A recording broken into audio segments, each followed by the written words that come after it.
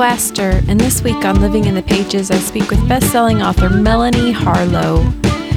We discuss her structural approach to storytelling, navigating co-writing, and Prince love.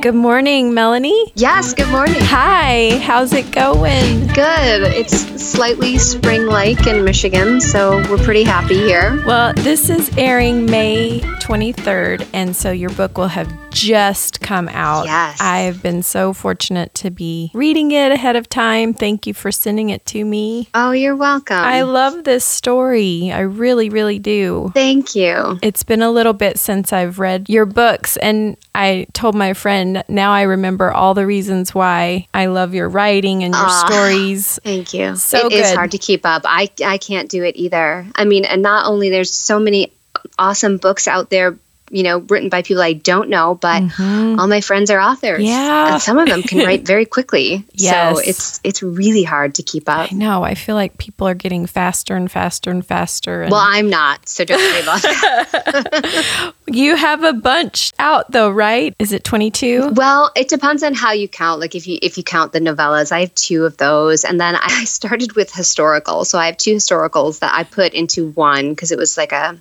book and then a sequel that no one reads. So sometimes I count those, sometimes I don't. But for contemporary, I think this might be my 17th book.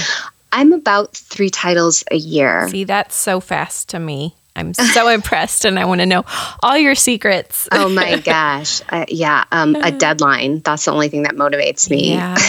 Do you write every day? I have a pretty good schedule. I can only handle about 1,500 words a day. Mm-hmm. So I'm amazed by all, my friends who say, oh, I can write 3,000, 4,000, 5,000 words a day. Mm-hmm. That is just not me. So realistically, at 1,500 words a day, and I usually try to give myself 1 day off a week. Mm-hmm. So I just block it out. If I know that I want my books to be right around 70,000 words, I look at how many 1,500 word days I need to get that in and kind of work backward from when I have to have my audio script in if I want audio to release the same day as the ebook and the paperback. Will audio be releasing Undeniable? Yes, that is my plan. You upload and cross your fingers, and sometimes it takes a couple of hours with an ebook. And then my last co-write, it took us, for like 4 days to go live. Oh, that's painful. And then my last audiobook in February, when Irresistible came out, the audio, I uploaded it, I think at least 10 days before the release date, and it still wasn't quite there. So, I try. Right. I do my best, but until Amazon allows you to schedule a live release, I'm at their mercy. I think it's good to talk about these little things that readers don't necessarily know about. These are things that when I first sat down to write a book, I never thought about them, but you have to. You're not just writing a book, you are a one-person corporation, basically. Right. And every decision, is yours. Every success can be yours, and every mistake also. You've been writing a long time. When did you first know? I'm assuming this is your passion. Yeah, it really is. I really do love to write. I was an American Studies major in college and always just really loved to write. Like I was the person who got excited when assigned a research paper. So I would much rather sit at home reading and writing than going out. And that's still true. Yes, me too. And then I taught high school English and social studies for a few years. And then after I sort of took a break to get married and have kids, I thought about going back to teaching, but I really sort of was like, okay, if I'm ever going to do this might be a good time while I'm not teaching full time to sit down and try to write a full book. So it was about 2010 that I decided to try it. And I wrote several YA novels, which shall never see the light of day, and tried to get an agent and had, lots of rejections, lots of requests, but I got sort of tired of being told no, and they said historical was a hard sell. And I didn't believe them because I love historical. Mm-hmm. But it turns out they were right. So I switched over to writing romance. I took a historical idea that I had and made it more of a love story. And that turned out to be the first one that I self-published in 2013. Mm. And like I said, historical wasn't really the hot thing in indie publishing. Right. But I learned a lot from the process, and I saw friends writing contemporary romance that were having a lot of success. So I thought, okay, maybe I just need to shift the genre a little bit, shift the category, and keep trying. And then in 2014, I started the French series. And I think that gave me the boost that I needed. Like, okay, maybe I can do this and build an audience. But even that, I kind of consider as sort of a breakout, but it wasn't massive. You know, I wasn't suddenly selling 1 million books. Right. So it's been more of a slow climb. Sometimes I think that's the best way because it's just more realistic instead of a bam, huge success. And then the way the market changes so much, then it can kind of be depressing when they're not all that way. Yes. And I think, you know, back in those early days, you know, if you were publishing 2013, 2012, even 2014, 2015, it seemed like there was no limit. Like you could just keep growing and growing. Yeah. But the market now is very different. It's a lot more crowded. You know, the subscription service, Kindle Unlimited, has changed the game entirely. So you do sort of have to just keep doing your research and looking at how can you adapt to keep growing. But yeah, it is hard. If you had like a massive success right out of the gate, it's hard to get those numbers again. It really is for everyone. I noticed that you've co-written with 2 different authors, which is fun. What were your experiences like? 2 totally different experiences. So the first co-writing experience was Male.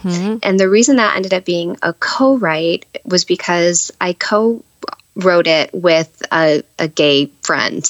And it was his idea. And he came to me and he said, I really want you to write the story. It was based a lot on his experience. He moved here from Ukraine when he was, you know, like 19 or something, 20 years old, and had nothing.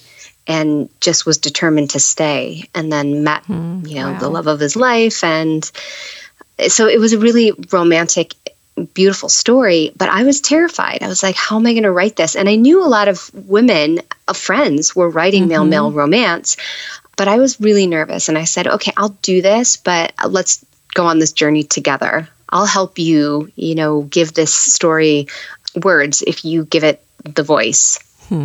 So it was a different kind of collaboration than writing with Corinne. Corinne and I wrote 2,500 words a piece. We just traded back and forth. So sometimes I was writing the hero, sometimes I was writing the heroine. It wasn't like trading characters or chapters even. Right. So we could leave off, like she would be so mean to me. She would leave me in like the worst places, or she would always leave me right before sex. So I would have to write the sex every time. I was like, somehow I'm going to get you back for this.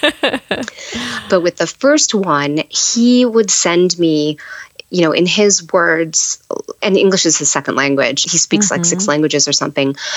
He would send me scenes and ideas, and then I would sort of, you know, flesh them out and make sure it was properly written.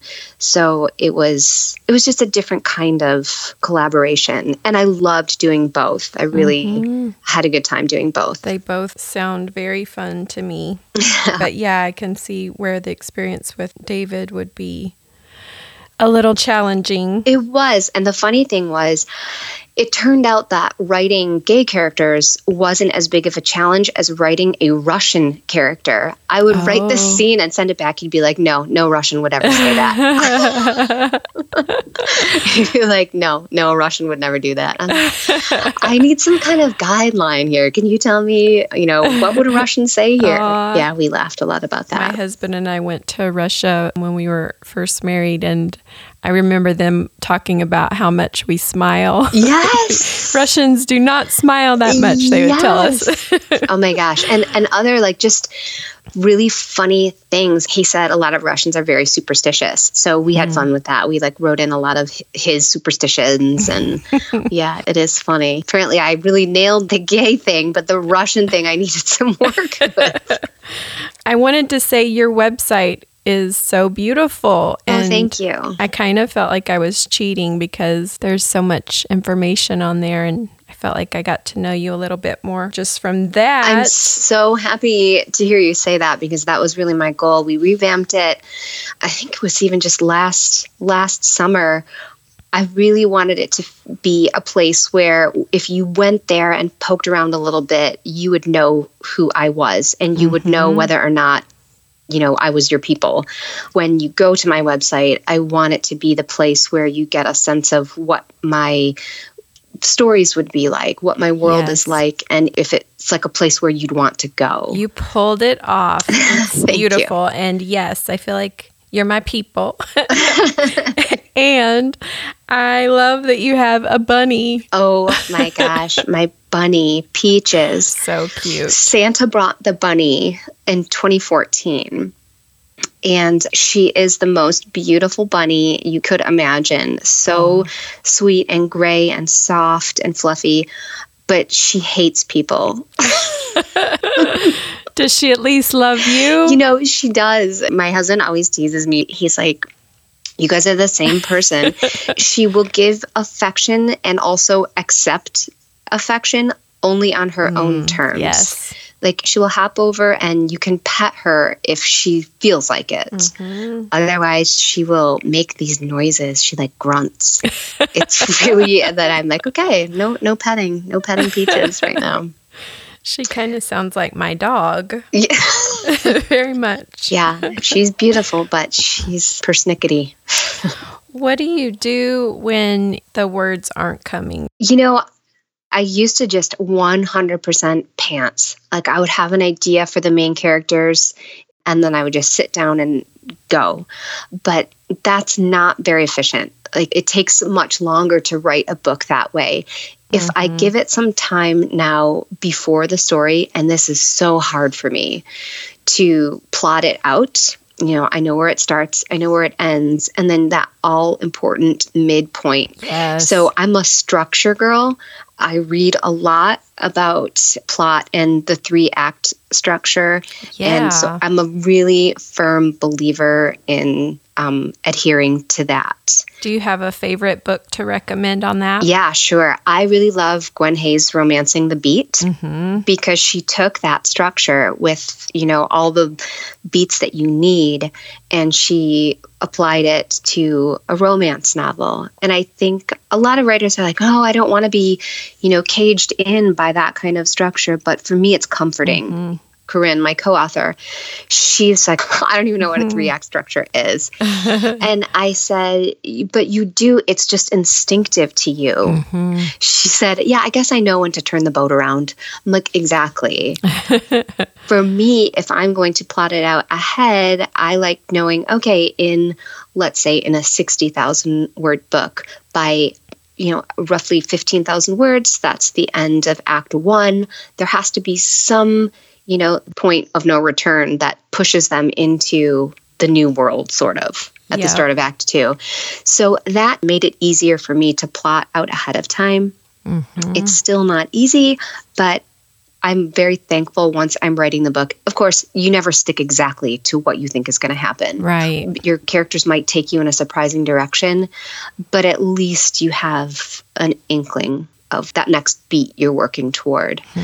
And then I also really like Larry Brooks' story engineering. Yes. I really like his approach as well. And it's very similar. It's not strictly romance based, but like I said, it's there and it comforts me when I don't know what to do. So when I do get stuck, I sometimes return to that structure and say, okay, where did I go wrong? And then the other thing that really helps me when I'm stuck, I have to just get away from the computer. Staring at the screen does nothing for me. So I have to go. Bunny. Right. I have to go pet the bunny. I go fold laundry or work out, go for a walk or something. But it's really hard to make myself do that. And it shouldn't be that hard. I know the answer is not going to come to me sitting in front of the screen. Yeah. But somehow it's like counterintuitive or something. I feel like, no, I have to stay here and figure it out. Yeah. I can't tell you how much time I've wasted doing that. And so it helps me just to hear you say it out loud. I feel like, no, this is going to be the time when sitting in the chair just going to cross over here. Right. An idea is going to strike me. Let's do a fast 5. I will ask you questions and you answer off the top of your head. Okay. Last 5-star book you read. Oh my gosh. I read so much nonfiction. I'm trying not to be boring. You don't have to make up answers. We're good with nonfiction. Okay. Too. I'm reading right now Joe Biden's book. I will look it up. What is a go-to meal when you don't know what to cook? So here's where I confess. I love Green Chef, the meal delivery service. Oh. My husband and I, we both like to cook, but we both work full time. We have 2 kids. And it was getting to be like we weren't eating dinner until 9 or 10 o'clock at night. And then somebody was like, oh my gosh, should we go to the store? We eat paleo for the most part. So somebody was having to go to the store at like 9 o'clock at night and buy salmon or chicken and then come home and cook it. Like, because we try not to eat anything out of like a bag or a box. So Green Chef, we do that 3 nights a week and it takes all the thinking out of it. It takes all the grocery shopping out of it. Nice. And then, we'll cook over the weekend. What's a typical Sunday morning? Oh my gosh. That's the one day that nobody has to get up early for anything. So usually I'm downstairs by about 8:30 maybe, drinking coffee, and I bring my Kindle down with me. I'm like, I'm just going to sit around and read a book. But usually I get on Facebook. Yeah. Who do you think should rule the Iron Throne? Oh my gosh. Okay, so this is new for me this year. Like, I have been pro Jon Snow from season 1, but he is acting kind of like a child this season. He's not thinking correctly, and the only person that is, I feel, is Sansa. And I don't think Sansa even wants the Iron Throne, but she is the only person who's thinking rationally. Okay. And she's survived a lot by knowing when to talk and when to stay quiet. Yep. She's just been smart. So I cannot wait to see what her arc is for the rest of the season. And So for good. me, Game of Thrones is at its best when it's about like those family dynamics and the political intrigue and the betrayals and the love affairs. I'm not the battle scene person. No. I was like the lone person in my camp that did not like the big battle episode. Yeah, it was a lot. It was so much. So I was really happy this past Sunday that there was at least more conversation. Yeah. What is your favorite song to dance to? I love me some Prince, like old school Prince. I love old school Michael Jackson. I think Off the Wall is one of the most fun albums ever to dance to. Yeah, I dig that sort of stuff. Okay. Well, I think it's time for us to sing a song. Oh, you can't be serious. I am so serious.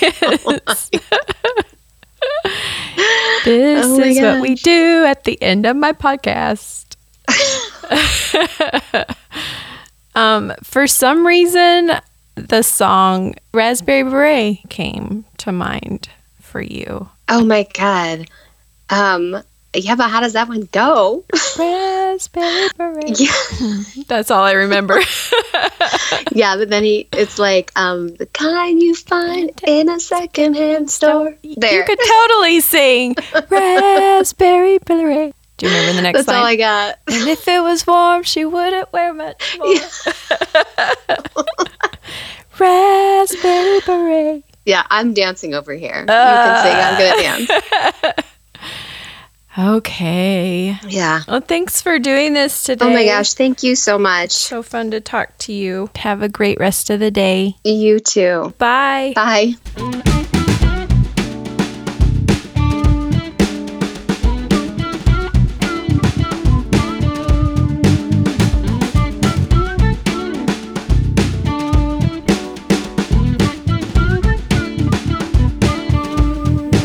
Thanks so much for listening. See you next week.